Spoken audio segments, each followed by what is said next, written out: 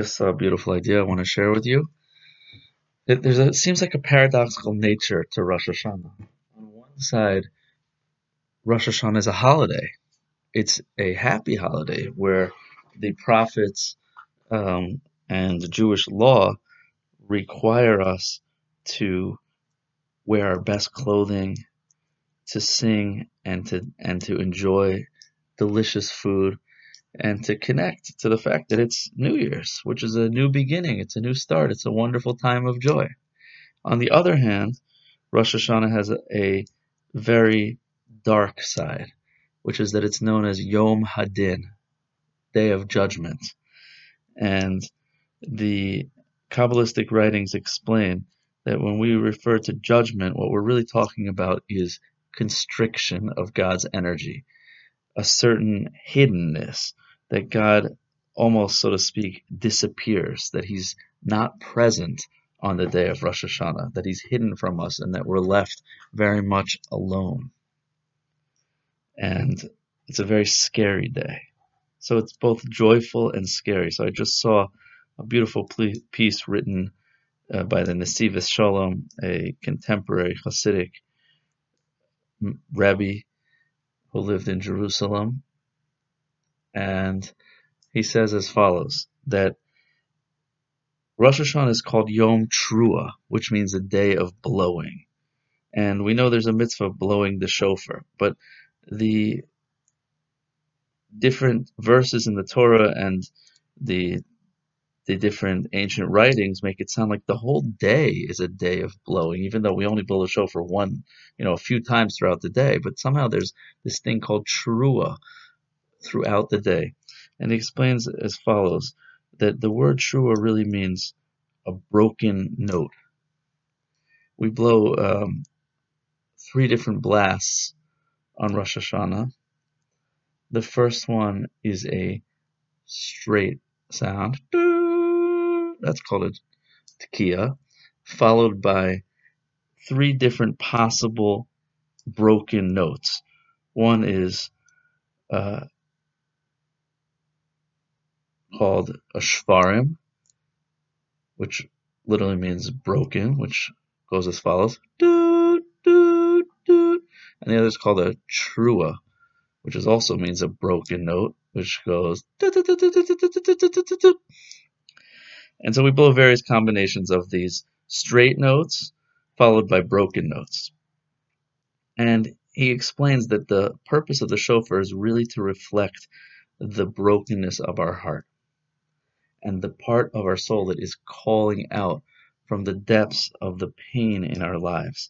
And he says that on Rosh Hashanah, we all have the opportunity to connect to that feeling of being disconnected from goodness, disconnected from God. And there are moments in our life, if you think back on this past year, when we felt very much alone, very much abandoned, where we thought that God had abandoned us and that we were suffering for no reason, without any purpose, without any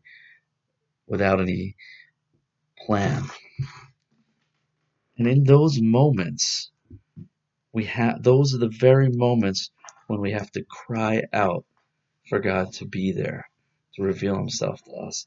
He says a metaphor from the Baal Shem Tov, founder of the Hasidic movement, which is that there was once a king who hid himself in amongst many, many different labyrinths and mazes and moats, and the prince went to try to find him. And there were walls of fire and thorns and wild animals and water, and the prince was looking so hard for the king, and he just kept pushing through the different layers of barriers between him and the king. And finally he cried out, "Father, Father, where are you?" And at that moment, suddenly everything disappeared, and he saw that he was face to face with the king in the royal throne room, and that the entire thing had been an illusion, a magical illusion, and that the king had been with him all along. And that, the Baal Shem Tov explains, is a metaphor for our life, that we live in a world where God is very hidden, but all he wants is for us to call out to him. And in that moment of sincere crying out, we will see that all those barriers were just illusions, and really he was with us all along. So that's the purpose of the shofar blast on Rosh Hashanah. The shofar emulates the crying out from the depths of the soul. And in that moment, when we truly connect to the pain of our life, the pain of the loneliness that we feel, of the suffering that we go through, suddenly we find ourselves face to face with the most loving embrace of our Heavenly Father, who wants nothing more than to give us goodness and love and affection and help us to fill all the longings of our heart. That's what Rosh Hashanah is. Rosh Hashanah is a day of intense disconnection followed by incredible closeness. And if we can merit to tap into that, so then we can recognize that throughout the year to come and in the year that passed, everything that happened to us that seemed like a punishment or suffering or something that we didn't understand, confusion, was really with purpose and with love and affection. And if we can really live our life like that and see it in the past, we can go into a new year and recognize that it's going to be there every moment of the way in the years to come.